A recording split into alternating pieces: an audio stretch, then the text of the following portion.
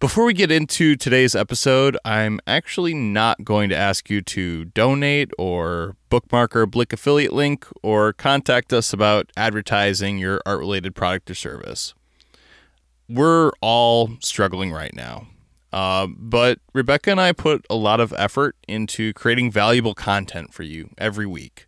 And if you enjoy this show and it benefits your life, but you aren't able to donate, then please share the show with other artists. Aside from paying recurring bills, the biggest thing that we would like to be spending money on is growing our listener base and spreading this message to people who need to hear it. So my challenge to everyone listening is to share the show with at least 3 artists. If you do that, then we can keep growing and help more artists to improve their work and their lives. Thanks again for listening. On with the show. Hello and welcome to the Messy Studio with Rebecca Kroll, the podcast at the intersection of art, travel, entrepreneurship, philosophy, and life in general. I am Ross Tickner, Rebecca's audio producer, podcast guru, and her son. On today's episode, we are talking about those awkward moments. In the last episode, we talked about the remark often made about abstract artists, "My kid could paint that." But there's a lot of other things people say and about artists that show a lack of understanding or even hostility toward art. When these happen in conversation, they can create some awkward moments. Most of us tend to feel defensive when this happens, and we can miss an opportunity to elevate the conversation. Today, we'll talk about some of these common remarks, consider why people make them, and ways to handle them gracefully. With me, as always, is Rebecca Kroll. Hello, everyone. I think everyone can relate to this. As artists, we've all had these moments when someone says something and you're just sort of taken aback, even if you've heard it before. And sometimes they're perfectly innocent questions, but the answer is kind of complicated. Like, the common one is, how long did it take you to make that or to paint it? And the answer some artists use, which I kind of like, is pretty much a lifetime. Which, it's kind of a jokey way to say it, but it's a good way to say, it takes a lot of experience. The actual clock time isn't as important as everything else that went into it. But there are other remarks that, they might seem a little passive aggressive. Like, people ask about the price, and then you tell them something, and they sort of look askance, like, what, really, that much? It's kind of insulting. Or one of my friends once said to me, "It must be so much fun to just paint all day." And I thought, well, it's your job. I mean, yes, I enjoy it for sure, but it's better than a lot of other jobs. But it's still, it is. For you, it's a job. Yeah, and it's a serious effort, and the subtext to that seemed to be like, well, how nice for you that you can just do what you want all day long, And I think she meant it kindly, but those kind of things where you don't even really know what to say. And I was thinking about the fact that we all actually, a lot of us make those kind of assumptions about professions that we don't know anything about. Right. How many psychologists have heard people say something like, well, I guess I better watch what I say around you. And people will say to somebody who, like an actor, they'll say, oh, you must be so extroverted to do that. Or, you must love being in the spotlight. And I know for a fact there are people who act that are not at all extroverted, and it's a whole different mindset that they get into. Yeah, there's a lot of professions that if you're looking at it from the outside, you just have no idea what... You have no idea. Yeah, and that's the thing about art, is that a lot of people, when they don't understand that art is a profession or a career, and that it's a job. And I had this just the other day with somebody who I work with. I was talking about the podcast that we do. And kind of like when I explain my role on the podcast, a lot of times I tell people, well, my mom, Rebecca, is a career artist, and she's very focused on helping people make better art. And I feel like my role on the podcast is to help them not starve to death. That my like what I'm focused on here is like I want our listeners to make money off their art. I want this to be a source of income for them. I want them to survive and thrive and be healthy in their art lifestyle. And immediately the comment came back, yeah, but you can't make a living off of art. You know, you said, tell that to my mom. Well, yeah, that's exactly what I said. I said my mom makes a great living off of her art, and it's funny too because this person who had just made this comment said, "Oh yeah, my mom does too," and I'm like, okay, so you know that you can make a living off of art, like you have this in your family, and obviously you can. This can be a career, and this can be a life that's fulfilling and that lucrative. The financial remarks, like I wrote down a whole bunch of these because it's a whole category of things people say. So we'll get into that a little bit later. But it really is the first thing that people often think of when they encounter somebody who does consider it their job, their profession. Right. And you know, really, a lot of people just don't know how to make the connection because they do think of it as more like a hobby. It's hard to make the connection to know what to say. I think we all do this with people with other jobs, not ones that would normally be a hobby, but any other job, or not normally, but you know what I mean? It's like if people think of it that way. Well, if I'm going to enter into a conversation with almost anyone's profession, you have to find your way in. You have to say, well, oh, you're a lawyer. What type of law do you practice? Or something like that. You know, you have to kind of find your way in. And with art, it's pretty hard for people. One of the remarks you often hear is, oh, you're a painter. Do you do, I hear, portraits, still lifes, or landscapes? You know, right. That's the entry point.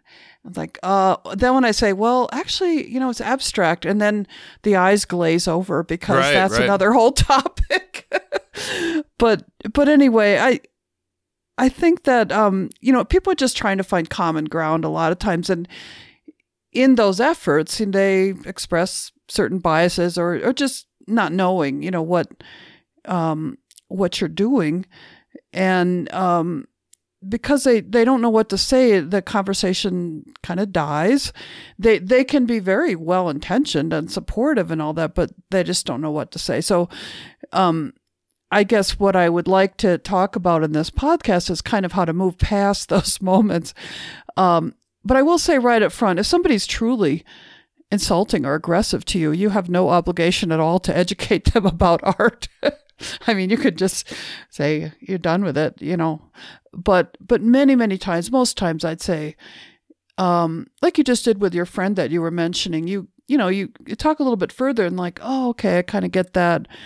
And sometimes when you've heard enough of the same remark, you kind of know what to say, but sometimes they can kind of blindside you a little bit. And so I think it's especially difficult when somebody in your family or a close friend really doesn't get what you do. And in those cases, I think our buttons can be pushed a little bit quicker. We sort of expect them to get what we do. And if they say one of these kind of things that shows that they really don't get it, you know, it can feel hurtful. One of the things you could say to some remark that somebody said that, you know, you sort of thought, oh, what, you don't get it, was like, you know, like, I know it's hard for you to really understand what I do.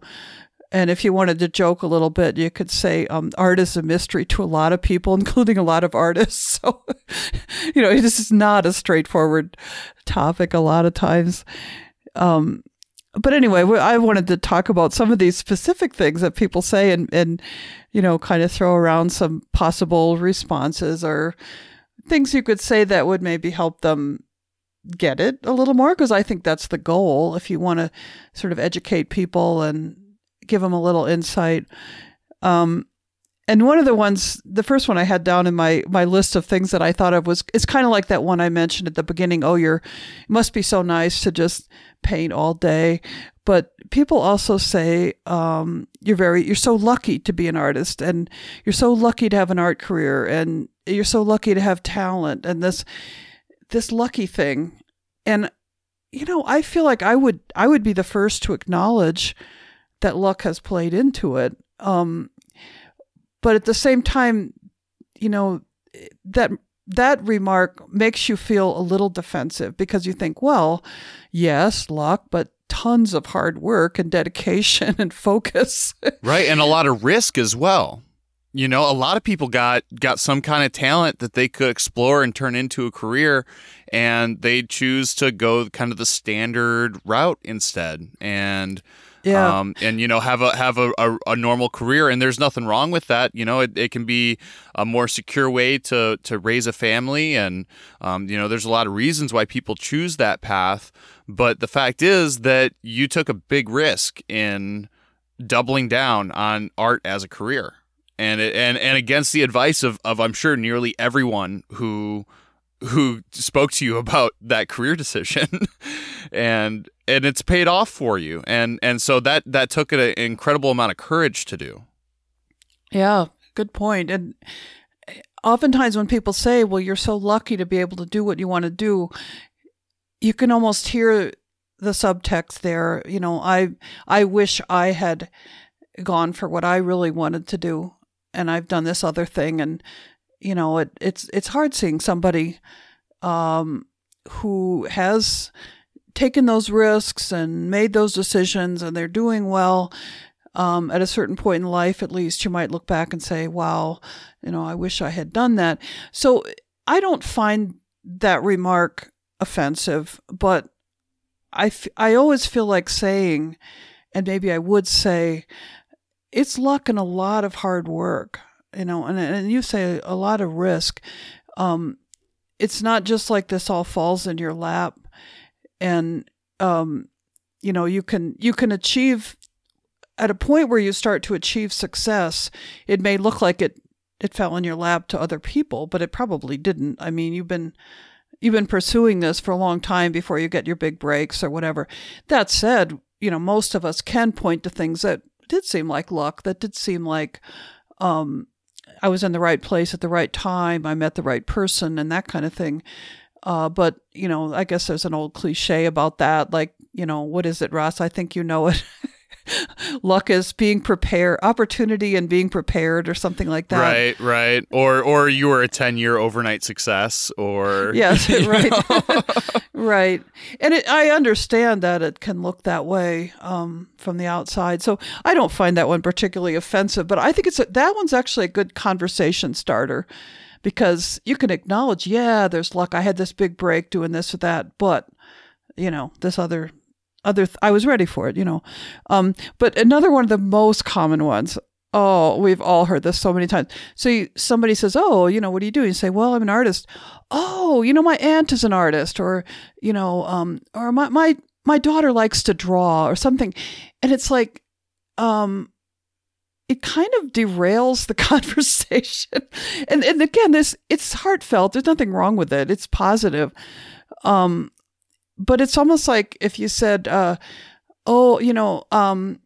from Canada, and somebody else says, oh, I knew somebody from Canada once, and it's like, it's just, okay.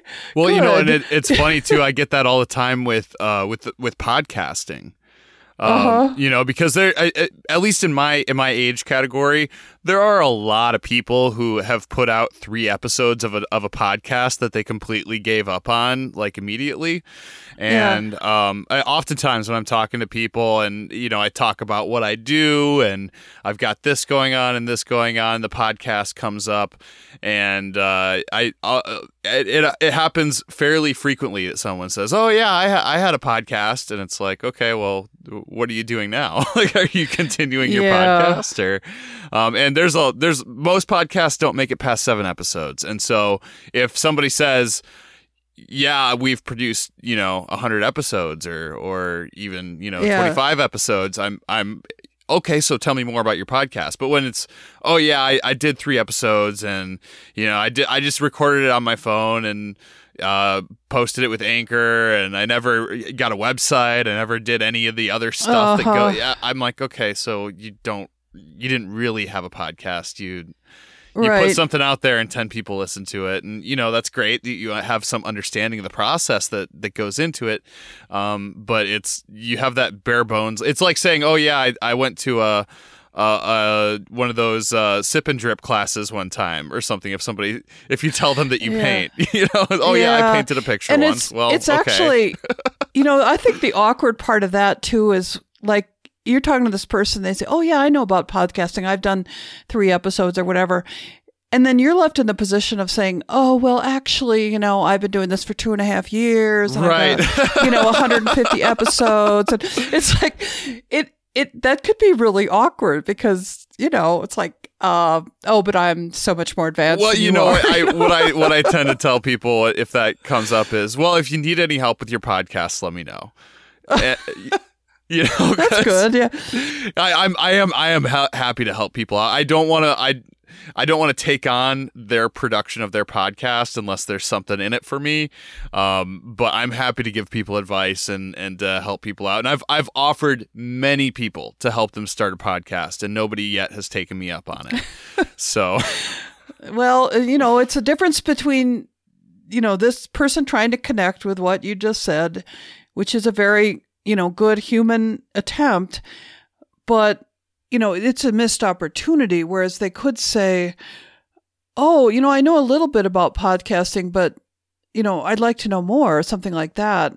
And then it opens up, whereas otherwise it does kind of tend to shut down if the other person doesn't want to talk about it beyond their own personal association with it. They know somebody who does it. They tried it themselves once. That kind of thing.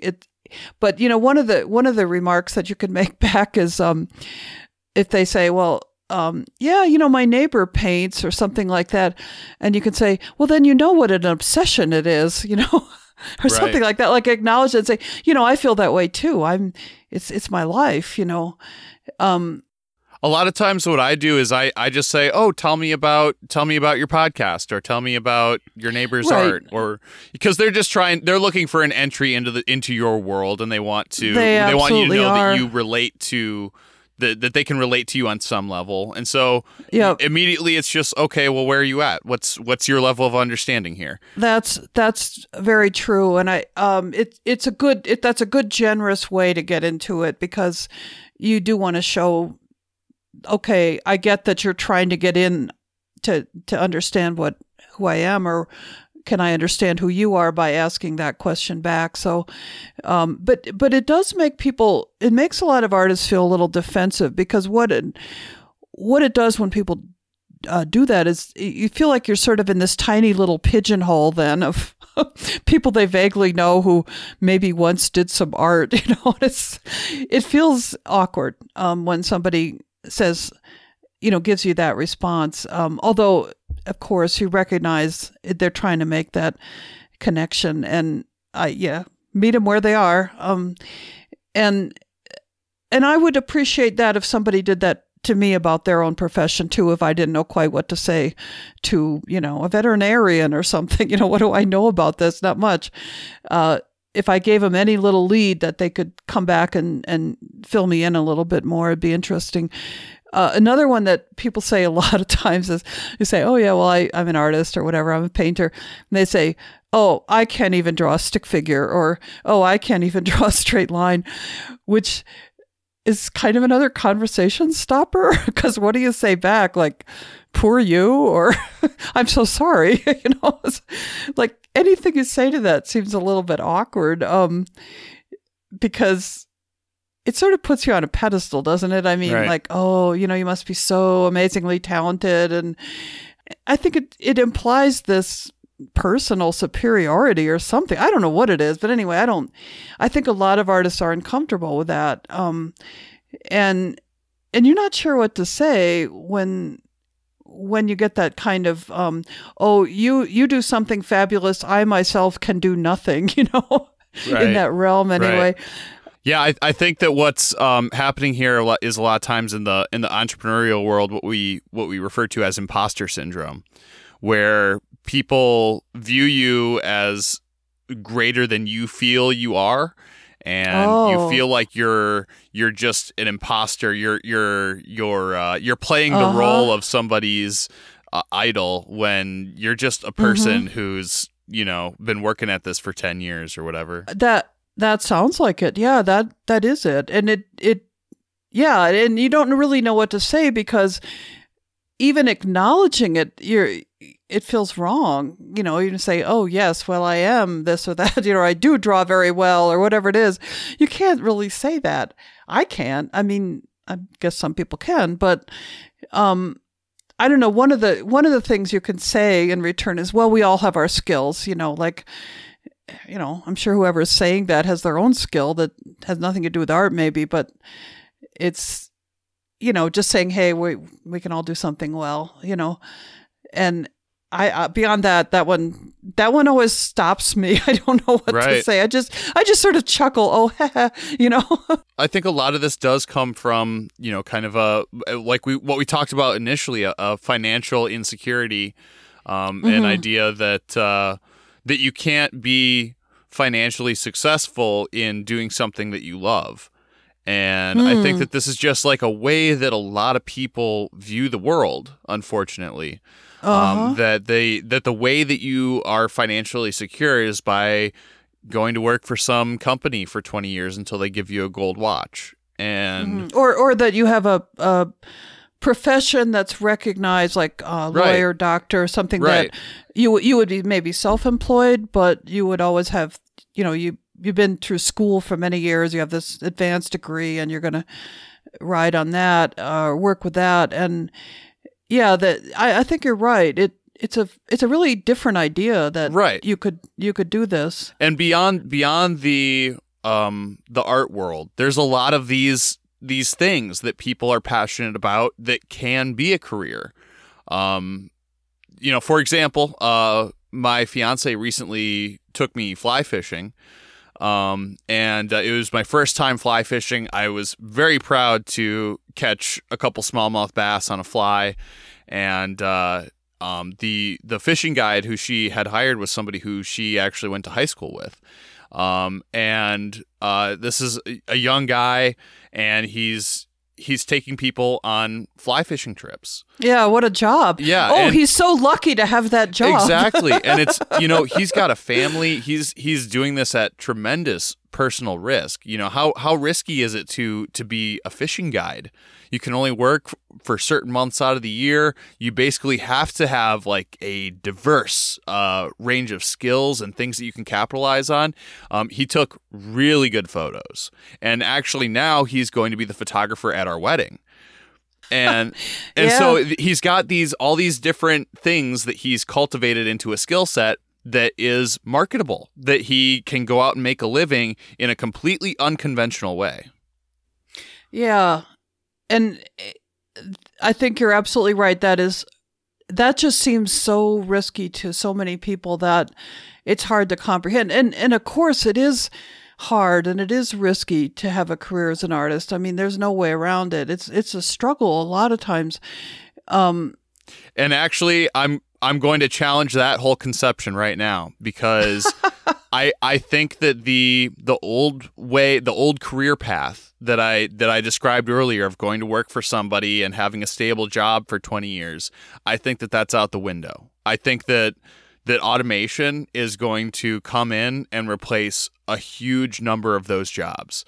If your career path right now, if your young person is going into accounting, I'm sorry, QuickBooks is going to get to the point where you're out of a job, essentially. Well, I think that might be for another podcast. Right, I mean, right. We've talked about marketing. We've talked about how to do this, and it is not impossible, but it is hard work. Yeah, this is a rabbit trail that we can go on. That's a whole other episode. Sure, but I just want people to understand that in the world that is coming, the world of the future, if you are not a creator, you're gonna be in trouble. And I think it's super important to figure out what you can do that creates value for other people.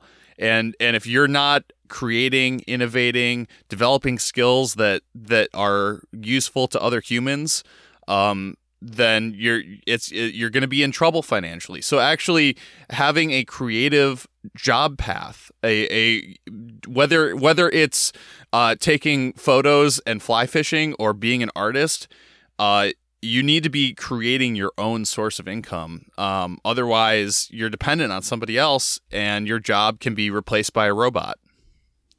Okay. So I think that actually this is the safest way to go. Creating content. Well, and that response, what you just said, if somebody challenges your economic path, and people do that, especially with young people, and say things that are, very doubtful about one's ability to make it as an artist. And that response that you just had would certainly be a good one. If somebody was seriously telling you not to do this, one of the things that, as I mentioned earlier on, there's this big category of things that people say to artists that have to do with money. And one of the ones that we've probably all heard is something along the lines of, my daughter wanted to major in art in college, and I said, absolutely not. And so many people have been told that. And what you were just saying is, yes, she could major in art and she could make it. She may have to do some other things along the way, but that doesn't mean she shouldn't major in art, Right. And that mindset is going out the window, because so many people, younger people now, are piecing together many different income streams to make it happen. And so that remark is really dated. I recognize that. But people definitely still say that about people who are in college right now. Well, and I think that the traditional education path is designed for the traditional career path. And so if you want to be a creative, the traditional education path may not be right for you. But that's also a completely other discussion. We could talk for a half hour just about just about education in the world that's coming. And I think what happens is, so many of the things that people say represent much bigger issues. And so the last couple of things that you brought up, they're like, if you sort of look at this statement and start looking at it more closely, there's a lot of things connected with it. Right. Well, and that's the case for so many of these awkward conversation starters, because they come from a place largely of ignorance, of not understanding the context of the situation. The context, yeah, and that it's a simple remark. It sounds simple, but your response to it could be very complicated, and you may or may not want to go down that path with somebody. Right. I mean, sometimes you just let this stuff go by. It's like another one that it's a pretty upsetting remark that I've heard people in workshops say, and they are often women who, after retirement, have started with art. And I would say women just because most of them are women. This could apply to a man as well. But people say things like, have said to them things like, oh, so your spouse is okay with you having this expensive hobby or whatever. And it's very much diminishing their serious intention, and the idea that the spouse is sort of worried about the finances or controlling the finances in some way. And it's just, I mean, talk about old-fashioned. That one is just, what could you even say? That one's pretty off the wall. Well, many times both spouses have expensive hobbies. And that's true enough. Absolutely, yeah. Another one, there's a lot of things people don't understand about how the art world works. And if you do choose to work with a gallery, and I know that, not everyone does, and there certainly are other options, but my feeling about working with a gallery is, yes, they take 50%, but they do a whole lot of work to market for you, and you don't have to do that yourself. So, but people will often say, well, how much percentage does your gallery take? And I'll say, well, 50%. And their mouths drop open. It's like they cannot believe that. And I say, this is a choice I make. I work with galleries, and if they do their job, I totally get that. I'm happy to give them 50%. That's their job. And so it's just sort of this kind of an opportunity to tell people what goes into selling work, I guess, if you do work with galleries, and how difficult it can be if you don't want to do it yourself, and right. you do want to hand that job over to somebody. And a lot of times artists are not great at marketing. And that's an area where they struggle. And so bringing in an expert who can do that for you is just a smart business decision, even if you have to give them half of the money that you make off of a piece. Right. And my attitude as a business person is outsource absolutely everything that you don't excel at. And you focus on the things that you're good at. Yeah, or that you just don't want to do. And you focus on those things that will push the needle forward for you, and everything that you possibly can, you outsource to somebody else. Well, and that, what you just said would be a response. If somebody said, like, why do you even work with galleries? And you could say just what you said, because it makes absolute sense. And I think when people talk about the art business, they always think it's sort of different somehow. Well, certainly it's unique in a lot of ways, but basically we're all just trying to navigate the business world if we're marketing our work, and it's not that different. So right, which is the message I often bring to this podcast. I know, and I mean, but the nuts and bolts of it, if you're talking to a business person, you can say, well, you get that, right? I mean, you don't want to do your own accounting, for example. You hire somebody, and it's like, that's another way to make those connections so people understand this is a complicated thing that we do, and we all do our best to kind of navigate through the job. It's a job. Those kind of things that people say that they haven't really thought about, like, how many hats does an artist wear? I mean, we do so many different things. And that's another thing that people don't really understand.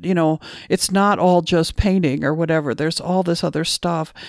And there's a category of financial stuff that I just want to touch on a little bit, which is pricing. And this can be really awkward if you're not comfortable talking about the price of your work, which a lot of artists aren't, to talk about it face to face with somebody. And you can get these people saying things that they throw you off course. And a common one, and I think it's basically a positive remark, but people say, I like your work, but there's no way I could ever afford it. It sort of sounds like, hey, you're really charging a lot. And it could be seen as a criticism, but it could also be an opportunity to say, I do have smaller work, or, I can work with you on a payment plan or something like that. And just kind of see if that door is actually open or not. And see if they're, kind of sincere about it. But the other thing is, when people have this a lot of people have this attitude of, well, that's a lot of money. Well, how can you charge that much? And even no matter how they express it, and it can come across either directly or sort of indirectly, that's a tough one for artists to respond to sometimes if they feel at all insecure about their own pricing. And sometimes it does amaze you when you stop back and you say, wow, I did this thing that I love to do, and it was maybe that particular painting was a struggle or whatever it was, but I was thoroughly involved and satisfied in the process, and I've produced this thing. And so somebody's going to give me thousands of dollars for it. And I think a lot of artists have trouble acknowledging the worth of something that they have so enjoyed or been so involved with making. And so, pricing it's another one of those other topics that we could go on and on about, and we probably should at some other time. But pricing conversations, I think if you feel one coming on, you just have to kind of be straightforward, be look somebody in the eye and say, yes, it costs $3,000. Right. And try not to let them throw you too far off track with their look of astonishment that you get back. So, well, and that's a conversation that's probably very difficult to have with that individual. The funny thing is that person probably didn't think twice about spending $1,200 on their iPhone, even though it was made in China and it probably only cost Apple a few dollars to make. And it's all relative. People do think of art. A lot of people think of art as, it's it's decorative or it's extraneous, or many people spend more on their furniture than they do on what goes on the walls of the room, and don't, like you say, don't think twice about that. And so you're up against that prejudice as well, and maybe in a kind way you can say, it's something that you look at all the time in your house. It's going to be important in your life, and think about what else you would spend that kind of money on. Right. Well, and also your iPhone is going to be worthless in a few years. Your couch is going to be worthless in a few years. That piece of art is going to retain its value. Mm-hmm. Oftentimes it'll increase in value. And that's a function of the price system, which is based on supply and demand. And as an artist, what you are selling is not just something that looks pretty and hangs on a wall. It's a piece of yourself. And the supply of that is very limited. And if you are a talented artist and you are also talented at marketing your work, or you have a talented marketer in the form of a gallery or somebody who's able to do that for you, then you're able to create quite a bit of demand for your work, and so that is going to drive up the value of your work, and that's the basic formula for a price system, and so that's where your prices come from. It's supply and demand. And what you described is such an unemotional, factual. It's a crass businessman way of describing the situation. But that's okay because I think that is what we need as artists, to recognize that it is straightforward and factual. We get very wrapped up in the emotional aspects of it.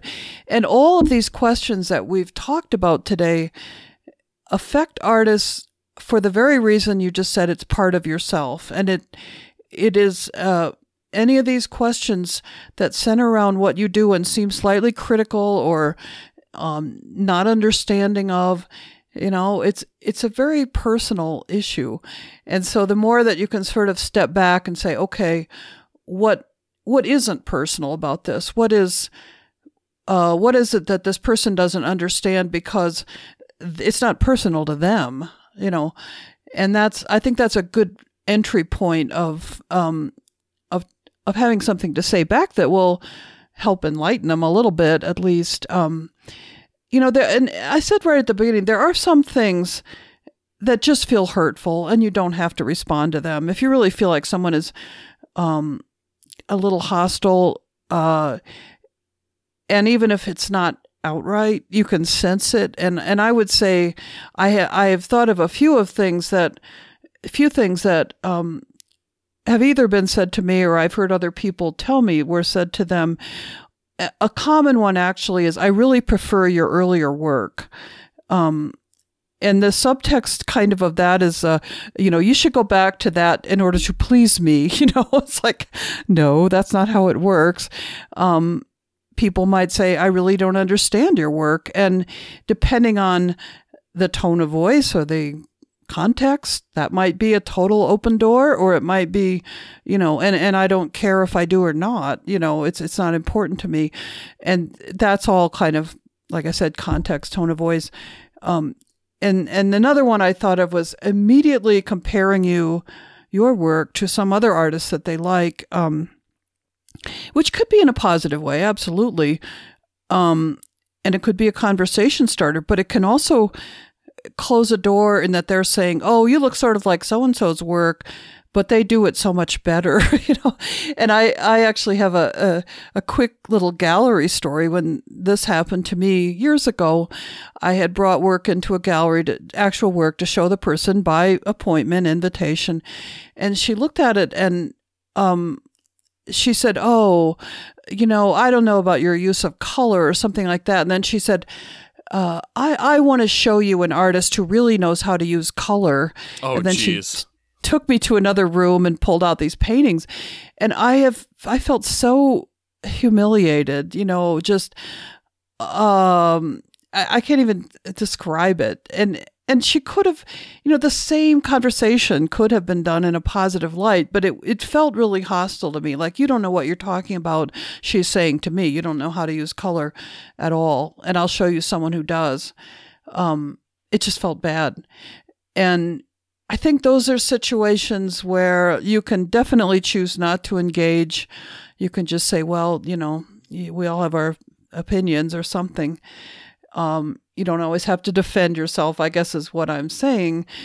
But a lot of these other things we've talked about, I see them as conversations that could be really interesting. And you brought up a lot of stuff that would be your own perspective if somebody said these things. And probably everybody listening would have, if they think about these questions, also has a perspective that maybe just, prepare yourself a little, I guess.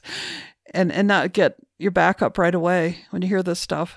Well, do you have any final thoughts to wrap up this episode? Yeah, I kind of touched on this, but people will tell you stories about things that people said to them in the art world. And honestly, sometimes when I hear these stories and they're telling it to me like, oh, this horrible thing was said to me. And I think, well, was it so horrible? Was it maybe a time when you could have said something that was opened up a door to talk about something, they're not actually put downs, but something that just somebody doesn't actually understand. And so, as you mentioned early on, just trying to take the other person's level of understanding into consideration and try not to take things too personally. And, sometimes humor is your best friend too. You can kind of diffuse a situation with a little joke or something. Well, that just about wraps up this episode of The Messy Studio. For more from The Messy Studio, please check out www.messystudiopodcast.com and sign up for the email list. You can also find The Messy Studio on Facebook, as well as public profiles for both Rebecca Kroll and myself, Ross Tickner. For more from Rebecca Kroll, please check out www.rebeccakroll.com and www.squeegeepress.com. And sign up for the email lists to stay up to date on events, book signings, and openings. The Messy Studio Podcast is a core publication management production. Thanks for listening. We'll be back again next week with more art and entertainment. In the meantime, embrace your creative space, messy or otherwise. Thanks, everybody.